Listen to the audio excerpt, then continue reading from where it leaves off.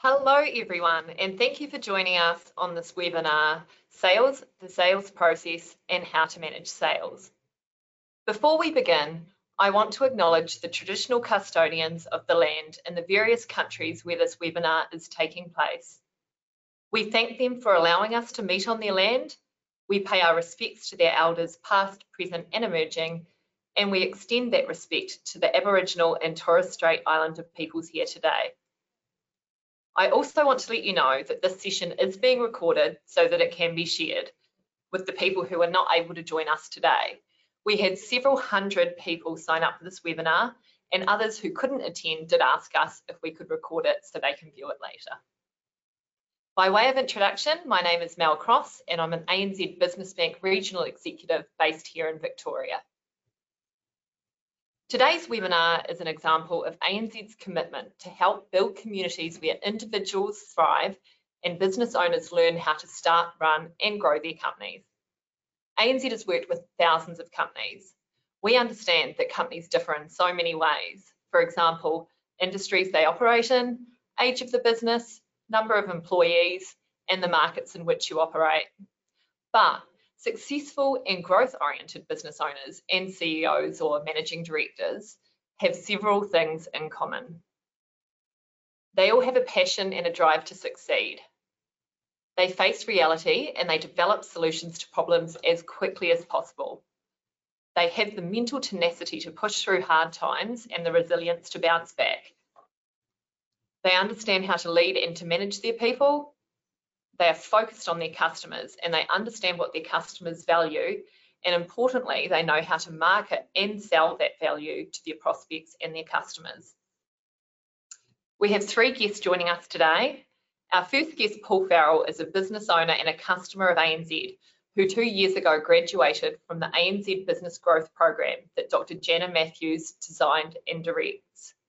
We've also got Ryan Williams. He is the Playford Chair in Business Growth at the Australian Centre for Business Growth. Ryan is an international business executive. He's a strategist and entrepreneur with 2 decades of experience in helping companies scale. And of course, we have Dr. Jana Matthews, who will facilitate the discussion with our 2 guests. Dr. Jana is an international expert on entrepreneurial leadership and business growth, a professor and the founding director of the Australian Centre for Business Growth at the University of South Australia Business. Dr. Jana studied at the University of London. She did graduate work at Yale University and also has a doctorate from Harvard University. She holds the ANZ-funded Chair in Business Growth at the University of South Australia Business and also directs the ANZ Business Growth Program. During her career, Dr. Jana has founded several companies of her own. She's invested in many, many more and has worked with hundreds of CEOs and leadership teams all over the world, including in New Zealand and Australia. She has been the global thought leader for SAP, was on the founding team of the Kofiman Foundation Centre for Entrepreneurial Leadership, and was named one of the 18 women business gurus in the world, and is also a member of the International Women's Forum. In 2018, she was named one of the leading women in Australia's innovation ecosystem. And that same year, the AFR named her one of the 100 women of influence in Australia. Welcome, Dr. Jana. Thanks, Mel. Ryan and I are delighted to be here and doing this ANZ webinar on sales, and so pleased that Paul Farrell has agreed to join us as well. Clearly, sales is a very popular topic, given the numbers of people who have signed up. And I want to give a special thanks to ANZ for being the founding sponsor of the Australian Centre for Business Growth.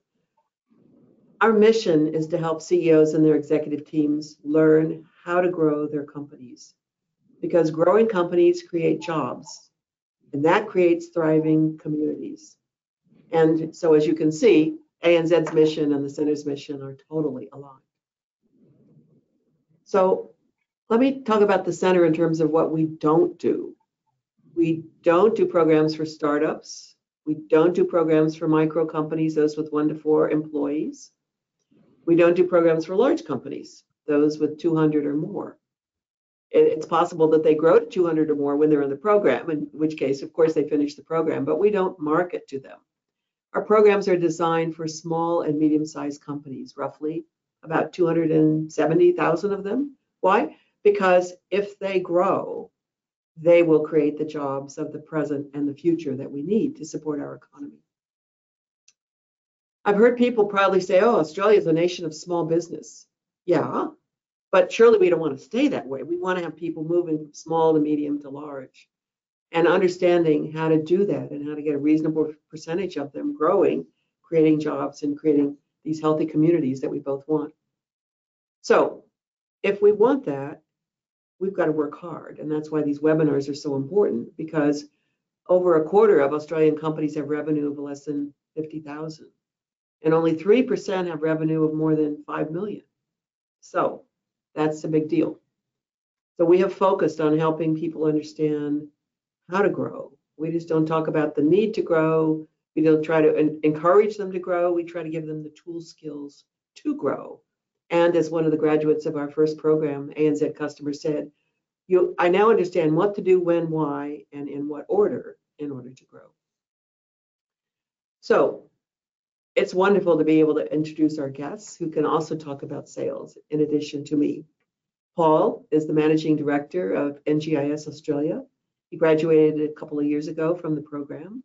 He's grown NGIS from a boutique sort of map maker digitizing house, which he will describe, to a complete provider of mapping and location technology solutions to large companies. And he's working with globally recognized technology company partners such as Google, Capto, Erie, and so forth. So Paul, a little bit about your personal origin story, how you got into this, and then a little bit about what you do, what the business does, and how growing a company that does mapping is pretty exciting, even though it may not sound like that to the average Joe. Thanks, Jenna. Yeah. And thanks to ANZ for inviting me to talk today. Look, I grew up like a lot of Australian kids. It was sport, and that's all I thought I'd be doing, is being a professional athlete. Of course, those realities don't come into fruition. So I ended up at university. I ended up doing an honours degree in geography. And as a lot of you would, of my age, would recognise, getting a job back in the late 80s, early 90s was not as easy as it is today. So I actually was virtually unemployed for 6 months trying to get a job, but I finally got a job in the government. Quickly realised after a year or two the government really wasn't for me, and joined NGIS in 1994, which is a long time ago.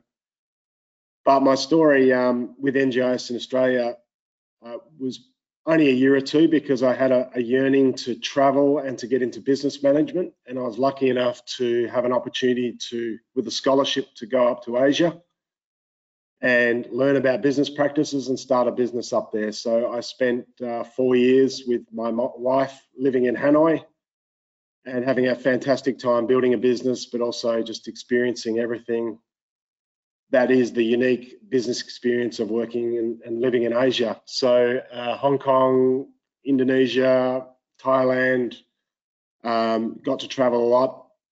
But in 2000, I came back and I sold the shares in my business up there that I created to the other shareholders, and I used that money to buy into NGIS Australia back in 2000, and I've been here ever since, and really just enjoyed working with a company like NGIS, with the ethics that it has, which very much aligned to me, and building this business up, like you said, from being a boutique player to being what would be considered an SME. And I suppose what makes me passionate about this area, I've always been into maps, I've always been into geography. I love that side of things. Ever since I was young, I was poring over maps and studying foreign places, and this just, you know, it's great to go to a company where you actually, what you do is what you love, and and I'm surrounded by people who are similar to that, who are passionate about maps and passionate about making sure they're used well. And look, I get asked a lot, what is it, our business? What is mapping technology? What is location technology? Our industry has changed a lot over the last few years. one of the biggest changes has been the introduction of a technology like Google Maps, which has put mapping into everybody's hands. So that was a monstrous shift for our industry, in that digital maps were now available at no cost to everybody. The other thing that became was the introduction of smartphones and GPSs in those smartphones. So not only have we got the maps from Google Maps, we've actually got an ability now to know where you are on that map or where your assets are on that map. So having that context of where you are and what's around you is basically the fundamental concept of mapping and basically charting a course for where you are and where you want to go. They are the most effective communication medium on the planet. They speak every language. They're memorable. They help you chart your course in whatever business you're in. So that's why we're really passionate to make sure they're used well. And just prior to this, I was being asked by some of the other the panel members, give us an example. And I was talking about a project we're doing with Unilever at the moment, where they have a real challenge, which is a challenge that a lot of organisations have now, in terms of making sure their supply chain is ethical. It's a term called sustainable sourcing. So where do you get your raw materials from? It's no longer an excuse to say we outsource that. You need to be, organisations are being held to account for where their primary materials are coming from. And for Unilever, palm oil is a big input to a lot of their products. And being able to prove that their palm oil providers, of which there's 30,000 of these, are doing the right thing, and specifically not clearing native forest to produce that palm oil, is an incredibly important thing for them. And through the use of satellite technology and location technology, we're able to provide a solution to Unilever so that they can not only monitor their supply chain themselves and monitor the management practices of their suppliers and put into place some measures if they have to alter their behaviours. Most importantly, then, they can also prove to their key stakeholders that they do know what's going on in their supply chain. They do have a handle on the management of these suppliers, and they have an ability to do something about it very, very quickly. And that makes people feel very good, whether they're investors, whether they're employees, whether they're a range of stakeholders. That makes people feel comfortable with the organisation they're dealing with. That's just one example of a lot, of using location technology, mapping technology in a good way that makes a real impact. Thanks, Paul. I love hearing the company's origin stories, the CEO's origin stories, but how good it is that you're doing something that you're personally passionate about, that you've always loved to do. That doesn't feel like work when you're doing what you love to do, right? You do what you love and love what you do. No. Well, it is work, but it makes it easier, put it that way. Well, and know why you got into it and why you stay in it as well. Okay, so let's talk about Ryan for a second here. Ryan's, as I said, joined us in January. Quite a distinguished career before moving here from South Africa.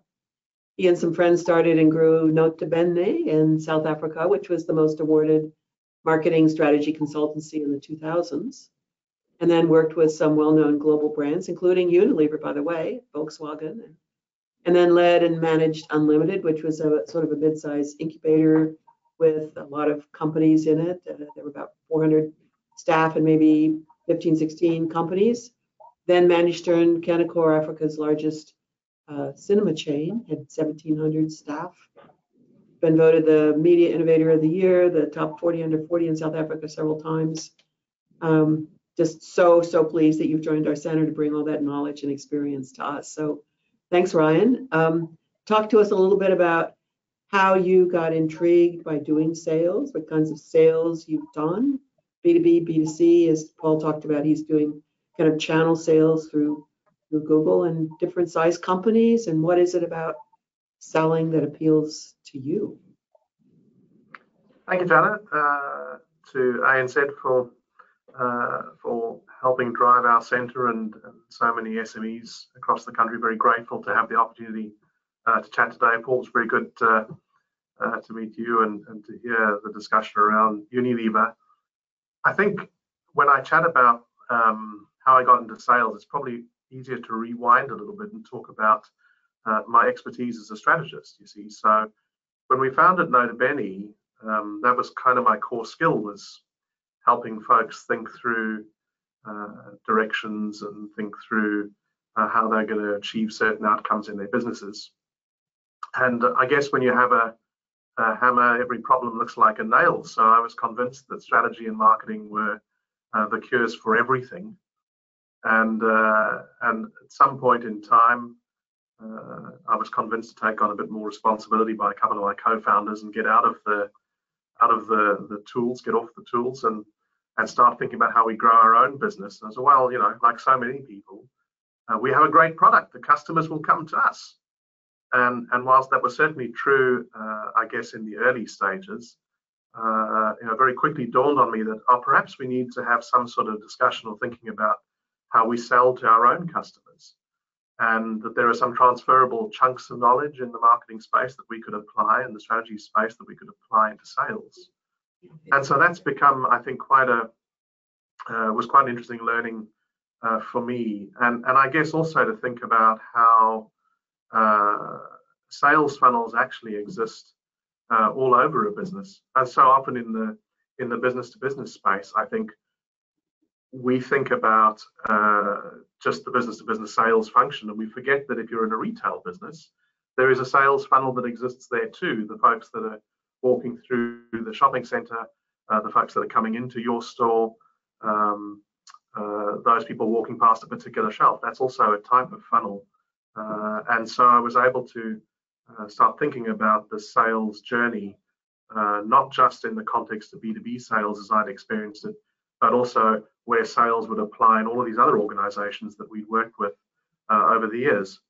And then, Jana, I guess to your point, why did I enjoy it is I found it's an awful lot of fun chatting to customers, hearing their stories and finding out about their business. You know, it's a rare privilege to talk to folks in everything from chickens to auto manufacturers, electronic firms. I've worked with LG, down to small micro enterprise, you know, 4 or 5 folks starting from a kitchen table, building out a software business to help improve pharmacy and drug delivery across Africa. Yeah, so an incredible diversity of companies to work with, and it's always really great to be having a conversation with those that are in, I guess, in the sales environment. You meet all these really interesting people and learn about what they do. Thanks, Ryan. Again, really good to hear the background and the perspective that people are going to bring you and Paul as we're now talking about where we go with the rest of our webinar. Okay, so we've designed these as a way to get inside the head of these folks and to understand how they see the world sort of through their eyes. We'll be listening to their thinking, their strategies, how they've gone to market, they've figured out how to sell and manage their sales teams. And in effect, we'll be covering 4 topics. I'm going to do a really fast review of the 3 C's and the 4 P's, which we kind of covered in the last session on marketing. But for those of you who weren't there, you need to know that this is the bedrock on which you build the sales strategies. Brian's going to talk about some things that you can do to move from promoting your product to a large number of people to selling it to a single customer. So he's going to walk us through a very interesting graphic. Paul and I are going to talk about how you can think about pricing your products, or different pricing strategies, and when some work better than others.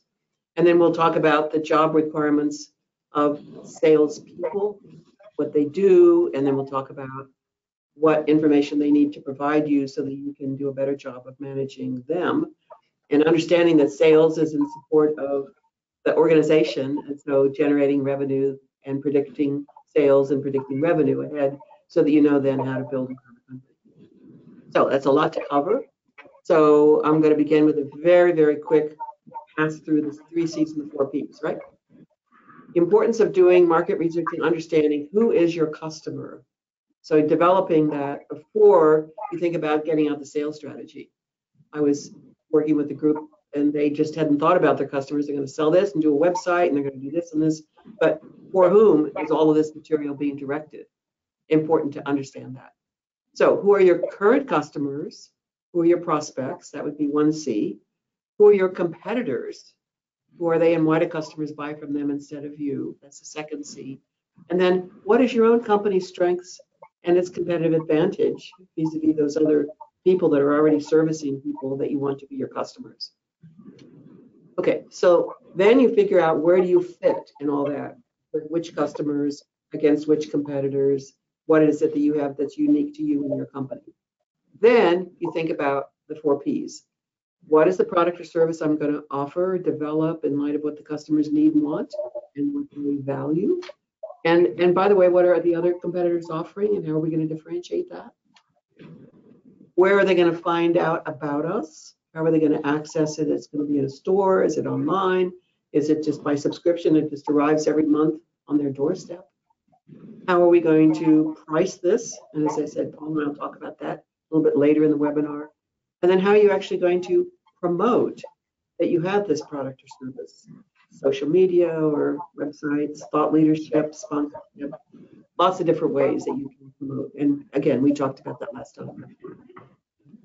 So Ryan, talk a little bit about how to move from this promoting your product or service to actually selling to a customer. We've got a little bit of a graphic that we're going to pop up there that talks about those 9 stages, all the way from awareness, piquing people's interest. I want to know more, getting them to, it's like, maybe I should consider this, to, let me really evaluate this, to the, yes, I think I want it, to the, now I'm going to actually procure it or buy it, purchase it. And then I want more. And then I'm going to tell other people about it because I love it so much. That's a whole continuum there to pass through. So talk about some things that companies can do to move a customer along from awareness to actually purchasing and becoming raving fans. Thanks, Janet. I think when you're thinking about the promotion piece, the standard sort of model is to think about, how do you dial up awareness, and then how do you present, I guess, the differentiators to a market so that people can start to self-select how this may be relevant to fit into my life, dial up desire, so the AIDA style model, and then ultimately take some kind of action. This graphic here is sort of an expansion of that to say it's a more nuanced process. Beyond awareness and interest, there's some sort of consideration framing that happens where you would evaluate the services or whatever it is that fills your niche. I think oftentimes when we think about taking a product to market, we assume that need is unfulfilled. That's how the business would think about it. But the reality is that something else is already covering that gap. In Paul's case, before digital maps, there were real maps. I mean, I recall as a kid having books that you'd navigate when you're on a journey on that basis. You would evaluate those options that are in front of you and then make some decisions on a value basis about which option you want to go for, make a purchase, and then hopefully some kind of repeat transaction. So that journey walks through. The goal of the salesperson in thinking through this model, if this model is more traditionally about marketing, these same phases happen when you're doing sales, whether that's B2B or B2C. I'll talk about a B2B example because that's probably more relatable. But there's a process by which the salesperson makes a customer aware that they're there, that they want to come and see them, and that they have something they'd like to chat about. You might have some collateral that you send ahead of time, or you might have had a marketing campaign that's a lead-in to the conversation that you'd be having in sales. And then the salesperson would be managing their funnel. I often talk about, funnels being like, that sort of shape. You've got 2 ways to do this, right? You can make the funnel wider by having a greater marketing effort in the top and flow it through your regular process. Or if you work through this kind of structure in the model, you can take your funnel and start to think about how do I widen and make my sales process more efficient. So if I've got awareness going in, how do I get more businesses to be evaluating my options? That means as a salesperson, I need to be more assertive in selling what makes things different in my brand or product, service, versus what the existing landscape is. I need to really understand those customers so that I can talk to what their needs are and how we service them better. And then further down the line, I could start to try and say, how do I make your evaluation process easier? How do I reduce friction in your sales process so that you can get to an outcome a lot faster, make a decision, purchase from me? And then something I've seen in sales teams in the B2B space over the year, particularly sort of really high-flying salespeople early on in their career, is they think that's where the process stops.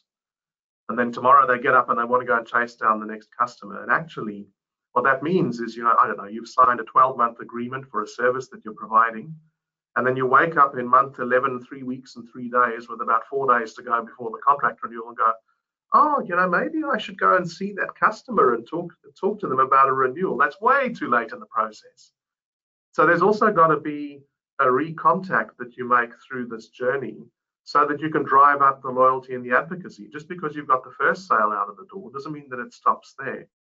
You need to have that kind of continual contact, particularly in the B2B space, to help reinforce why your service or product matches well, to reaffirm the purchase decision that folks made, and to keep the relationship warm so that you can also get feedback about how the experience of that product is going, and that you can course correct and help for the next cycle reframe or readdress some of those needs that the customers might have. And ultimately what that should do is have a more intentional or controllable loyalty outcome in repeat purchase.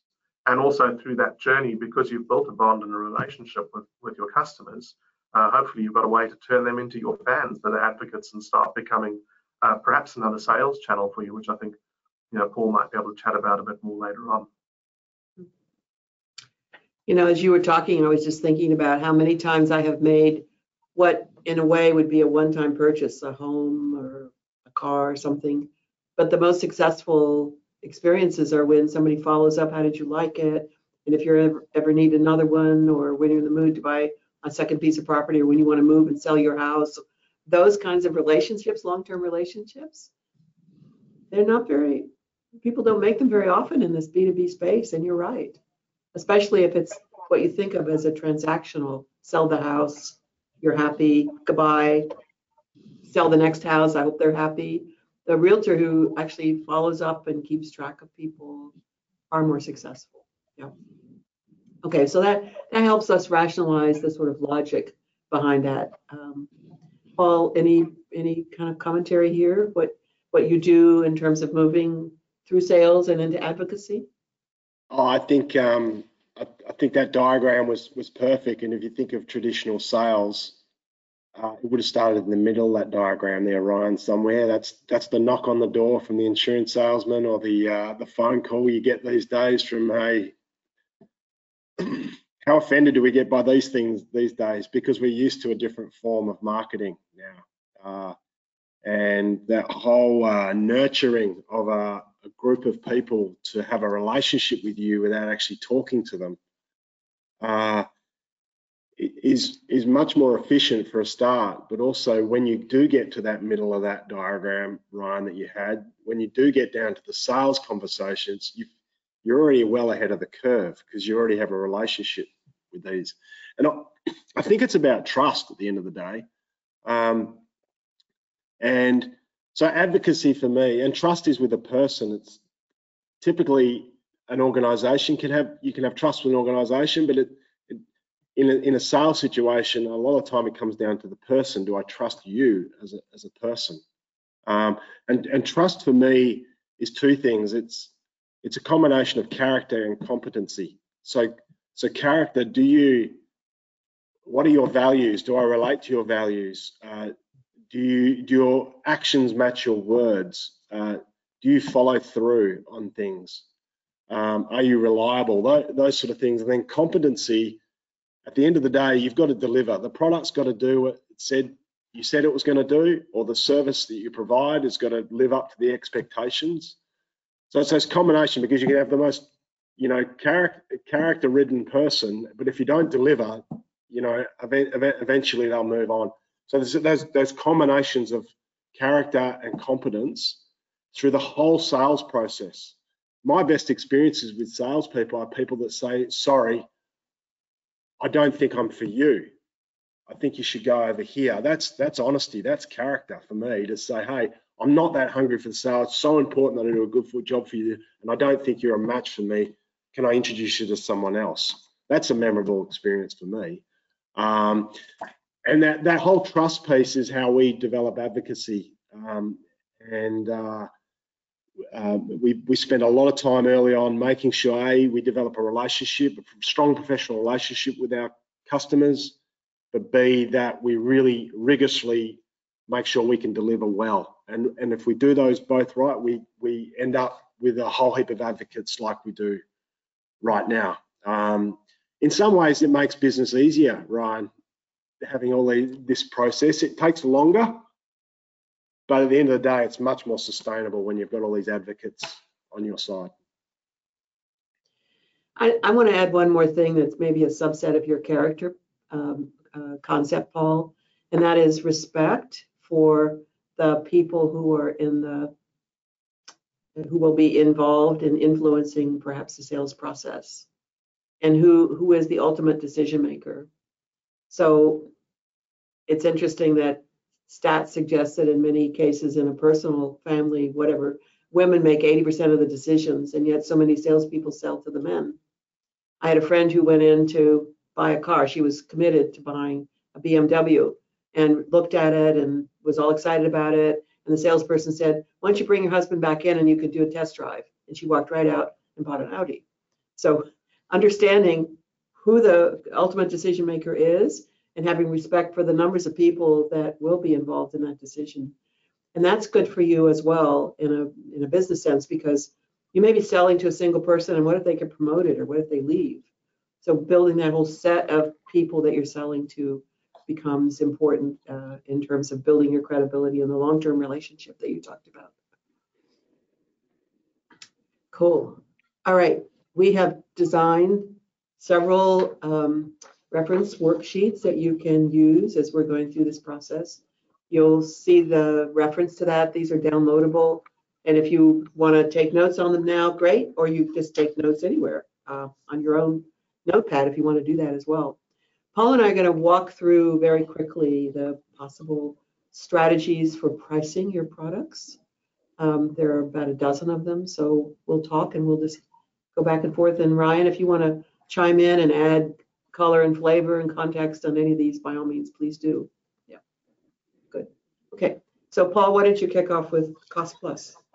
Yeah, Cost Plus is, and look, it's really interesting with these because we all, we sell, but we consciously got a strategy of how we're selling, and these are all interesting tactics or modes of selling and strategies for selling. Cost Plus is, I find it's predictable, it's transparent in that you basically are just saying to your customer, I'm going to make a margin on whatever I provide you, and so that if a unit costs you $40 and you're going to work on a 10% margin, you'll be pricing it at $44. And you see this a lot in the building industry, where maybe the cost is unknown, especially these days, the costs are unknown. And so the customer knows at the end of the day, they are just going to be wearing a margin on top of the cost.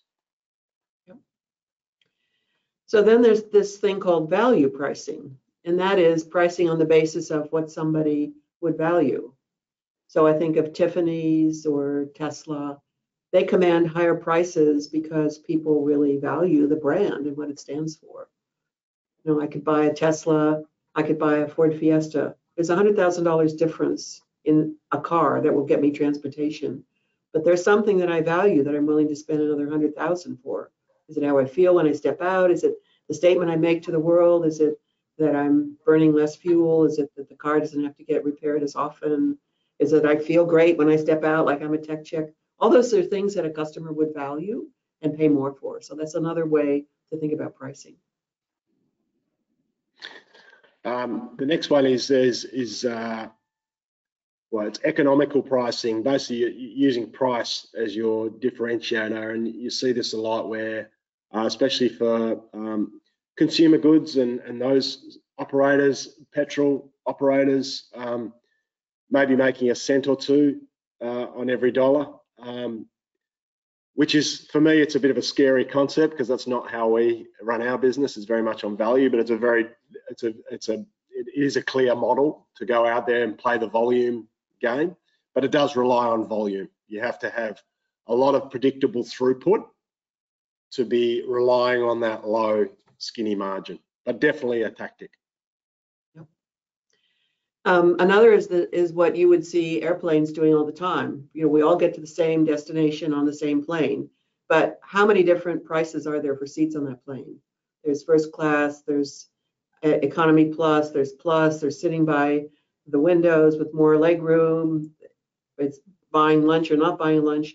Those would all be called price discrimination, because you are discriminating on certain places that you're sitting in the plane that you're going to charge more for. So that's again, you take the same product, but you massage it in different ways and make it more appealing to certain customers with certain features and benefits. I guess bigger seats and getting there 3 seconds earlier in the first class is worth hundreds of dollars more to some people, not usually to me. Anyway, separate brands, white label. The next one's white labeling, and this is where it's basically the same product with a different package, and because it's got a different package or a different brand, it's priced differently. And I know this happens with a lot of industries. And one example, I've got a friend who works in the oats industry, and I know that different brands of oats which are all priced differently within a supermarket. They actually all come from the same place, but marketing and all that side of things has made one a more premium quality brand than potentially another. Yep. So there's another way to think about pricing, and that is to look at the economics of it, which is what is it that we have to make in terms of revenue to cover the costs. It's a variation of what Paul talked about in terms of margin. So if we cover our cost, everything above that will drop to the bottom line. So if we need 60 people to buy seats in the movie theater and we sell 65 seats, those extra 5 seats are pure margin for us because we've already covered the fixed cost. So pricing on the margin was thinking about other ways, and Ryan, you would have done this, of course, with movie theater, right? A lot. Yeah. Trying to figure out how many times can you show the film and how many times can you get people in. And although, Ryan will probably comment on the next one, which is the lost leader kind of concept. Yeah. Well, the lost leader one is really the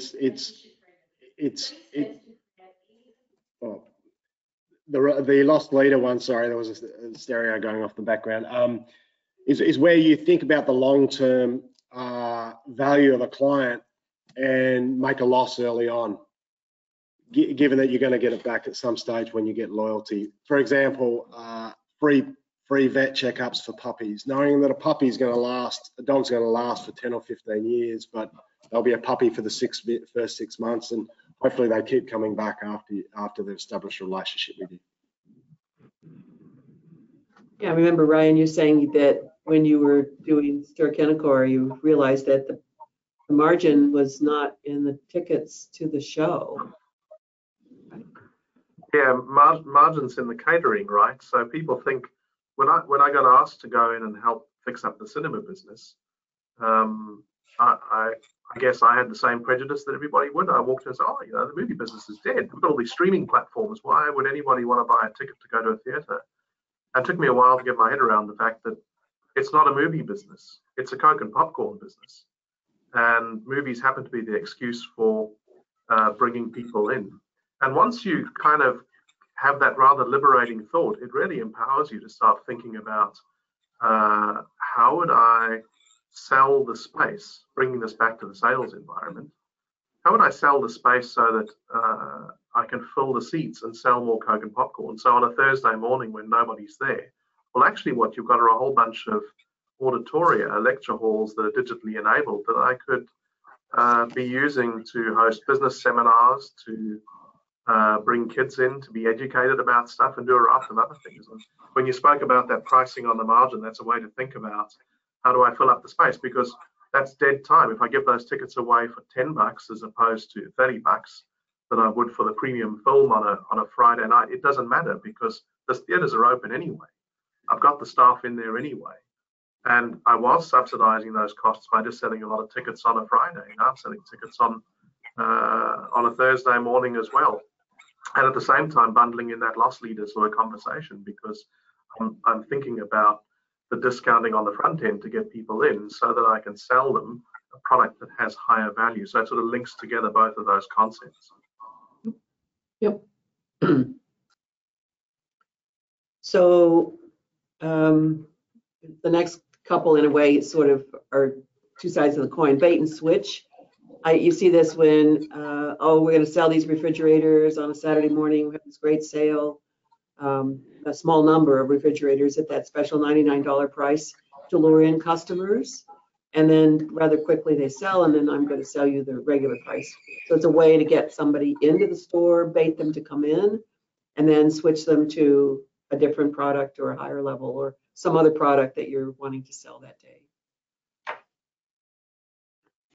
The next concept is price skimming, and you see this where organisations come out with something new, fandangled early on, where there is no competition, and really but there's a whole heap of the market out there who are, we term early adopters, who are prepared to pay a premium to be in first. So they put their price up to satisfy that market, and then when the competition enters, they reduce and rationalize their price to what normality is, but they take extra margin in the early time while they can. And even sometimes they're able to drop their price so low that they force those competitors out of the margin. I've seen that a couple times as well. Depends on how much margin you were able to get. Yeah. And then anchoring, I just didn't realize how important anchoring is in terms of pricing, because as this is advertising a higher list price, so I'm anchored in my mind to think these are $2,500 diamond earrings that today, Valentine's Day, you can buy for $250. Well, they're probably $220 earrings actually, but you anchored in my mind the thought that they might have been $2,500. So that's another way of getting me to think they're more valuable or expensive than they actually are. I'm watching the clock here. I'm just a little worried about doing too much more commentary. Should we go on to the next concept and drill down to the salesperson? Thanks.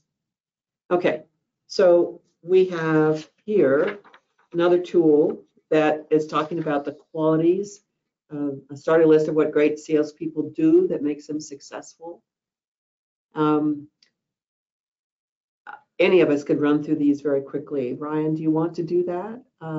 Shall we comment on, or shall I mention the concept and then you talk about what the issues are that they do? Good. Okay. Person does good prospecting. Prospecting is incredibly important for a salesperson to do. I think particularly, Chana, when you're starting to think about how you build a business out, being able to evaluate prospects on the life stage of where your business is at. So, where are you on the bell curve? Have you been in business a long time? Are you in the early stages? Which are the easiest sales folks to be able to have those conversations? Which businesses or individuals would you be delaying further down? So prospecting is not just about identifying potential sources of business for your company, but also about being really skillful at understanding the order in which you need to manage the pipeline, because there's no point in delaying all of, I'll call them the easier sales, to later in the day. You're going to wake up and have no revenue coming into your business because you've been working so hard on all the hard conversations. And so finding a good balance, and even across a sales team, finding a balance of different folks within your sales team that are good at different things when it comes to prospecting and identifying those people. Part of that's wrapped up in the second concept, I guess, which is knowing the product. So being able to map who's where in their journey also means that you need to know your product so that you can think about the order of having those conversations with people and prioritizing against who's already in the ring for the kind of service that you offer.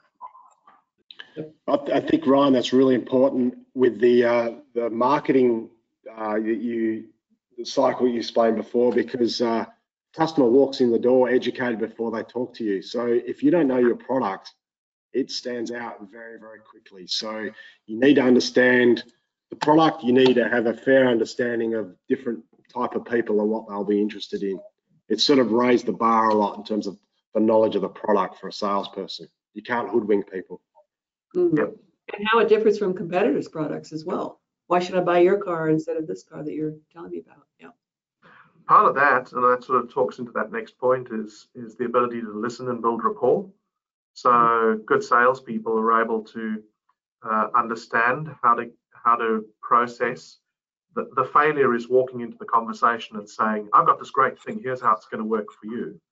And forgetting that there's a person on the other side of the table who has a business need or a service need or a product need, and you need to probably allow enough space and time to hear what they're trying to tell you before you just jump in and try and force your solution. It also, building that rapport allows you to diagnose what aspects of your product or solution are likely to hit the right things to solve somebody else's problem. That creates a stickier sale. Okay, we're going to have to cycle through these really fast because we've got a couple of other concepts to cover. So I'm going to kind of jump in and go through and do a quick summary. Obviously, they need to look professional, dress, be polite, arrive on time, document the call, follow up, all those sorts of things. Developing the accounts, which is not just once in a while, but systematically going back and developing a number of contacts within the company itself. Responding to inquiries promptly, answering questions, getting back to people within 24 hours at the latest. Being consistent about achieving targets that you say you're going to achieve, not shoot the moon one month and miss it the next month. Meets the kind of minimum requirements in terms of calls, meetings, when you're with customers asking great questions, as you said earlier. Uncover opportunities, new opportunities. Oh, if that's an issue, then what about this possible part of our solution? And then able to close. I mean, I joke that Australians hate to ask for the sale, and I hate to tell you I'm not going to give you the sale, so we just agree to have another coffee. And it's sort of like, no, if this isn't the right solution, that's okay. Not right now. You don't have money now. Well, we can keep talking about this for later, but I need to know because I need to be developing a list of people who will be generating revenue for our company. And so that leads then to follow through. That's such a critical skill, knowing the closing window, being able to read the signals for when you can finish up the conversation. And it also goes back to Paul's piece about trust a lot earlier on, is if you can identify closing windows, it oftentimes reflects back to the people that you're selling to subconsciously that you've heard them and understand that this is now the right time to have the conversation. So it's actually not a difficult thing once you start thinking very consciously about when is the right time to be finishing up. So that's in effect a set of issues for you to be measuring performance of salespeople against. But then there's a set of issues that you as the management need to understand and be on top of so you can begin to predict the revenue that's going to be coming into the company. And that's our sort of our third reference tool that you have, which is the sort of the sales report for each prospect by the likely date of closing. So your salespeople need to be able to tell themselves, and then of course tell you, so what's the probability of closing? This prospect will buy whatever product or service. By which date? And what is it that they value about this? Why are they interested in the product or service? Do they actually have budget? Do they budget this quarter, next quarter, this year, next year? Talking to somebody who loves your product but has no budget for it. We got to keep the relationship going, but I have to move on to somebody who can actually pay for this. When you're talking to them, are there KPIs, are there performance indicators? You need to come in and you need to complete this in the first 3 months, or this product needs to do X, or we need to have reports every month, or I need to have a weekly meeting. So there are different kinds of performance indicators, but you need to be clear about what those are so you can build those in. And the decision process. Well, first I have to present to my boss, and my boss then has to talk to the CFO, and the CFO has to sign off, and then it has to go to people and culture, and then it has to go to somebody else. And that's a long process, more than, yes, Paul has the capacity to sign off. Wonderful, let's go. Here's the contract. I need to know who else is in there talking to them if possible. What is it that they're offering? What is it that's appealing? Do you have any sense of what the numbers are that they're talking about? Finally, do we have the right solution for the customer. You mentioned earlier being able to walk away. Paul, you mentioned saying, no, we don't. Ryan, you mentioned, no, we don't. I've had a situation as well where I had a minister say, do you have a program for X? And I said, no, that's not what our programs are designed for. I'm sorry, I can't help you with that. I didn't have another alternative to send them to, but that would have been very powerful, I think. And then to look at this and say, is this going to be a good return on investment of time and energy of our salespeople? Or is this a client who's just going to talk and talk and loves to talk and talk?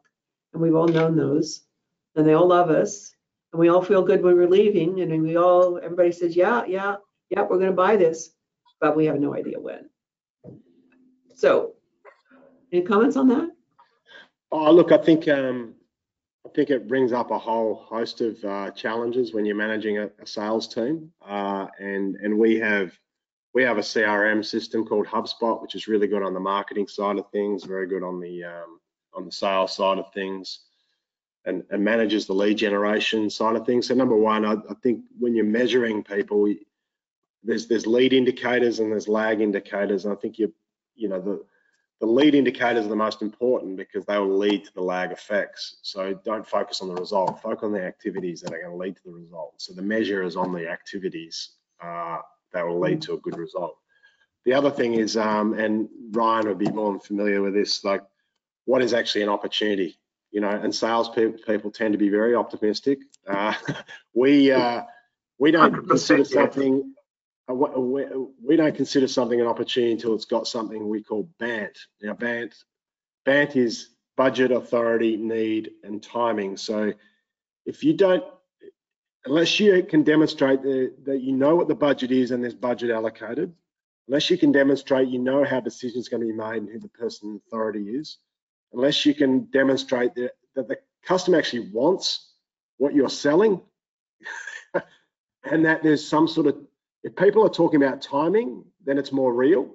So if you've got budget, authority, need, and timing, yes, that's an opportunity. That's the first stage we have. Unless you have that, it's just a lead. And then we work it through from there in a consistent way. So we're all talking the same language, so we know where our pipeline's at. The next important stage is forecast, which basically says, we think we're going to land this, get ready. NGIS, get ready for this thing to land because we're going to be delivering this project. And that sets in train a whole heap of other things that start us preparing from a resourcing point of view and a planning perspective. It's a critical point. Don't call it too early, but don't call it too late either, we won't be ready. So getting that forecast call ready. So just having consistent semantics within your organization from a sales perspective, I think it's very, very important. Right. So as we're kind of winding down toward making sure that I give my colleagues at ANZ a little bit of chance to talk at the end. Sort of 5 things that I, as a salesperson, have to understand in order to keep selling. Does this person that I'm talking to trust me? You mentioned trust earlier. Ryan mentioned trust. I mentioned trust. Do they believe that I'm saying that the product does what it does, that I know the company that I'm representing, that I know the customers, that I know what their need is, and that I actually am trying to sell them something that will help them? Because sales is something that you do for people. It's not something that you do to people. So do they trust me? Because if they don't trust me, they aren't going to trust the product, the company, or anything. We just might as well walk on. Do they need, want, and value? To your point.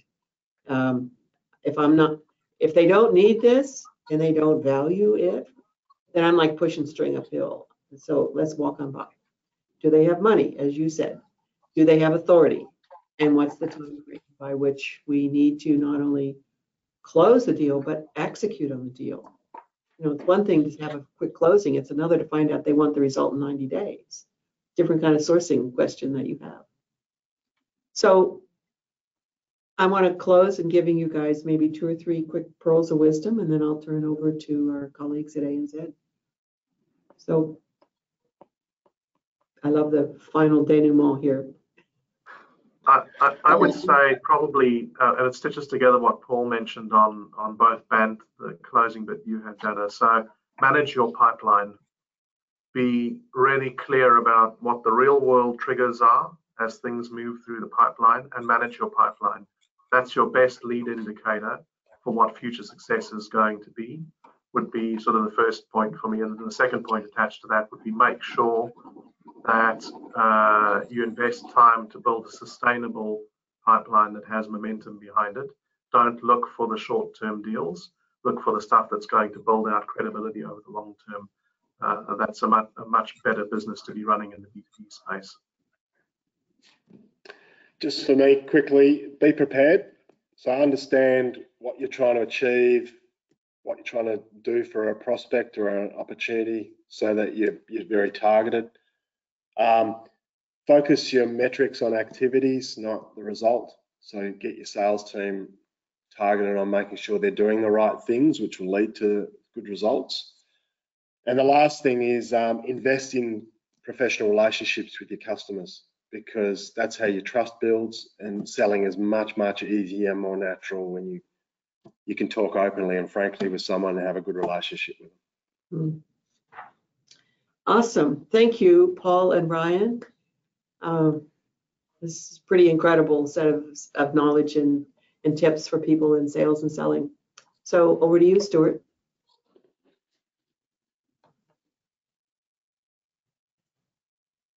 I think, are you on mute, Stuart? There we go. That's better. I'm sorry. I should have been more prepared. Look, thank you very much for the very informative session.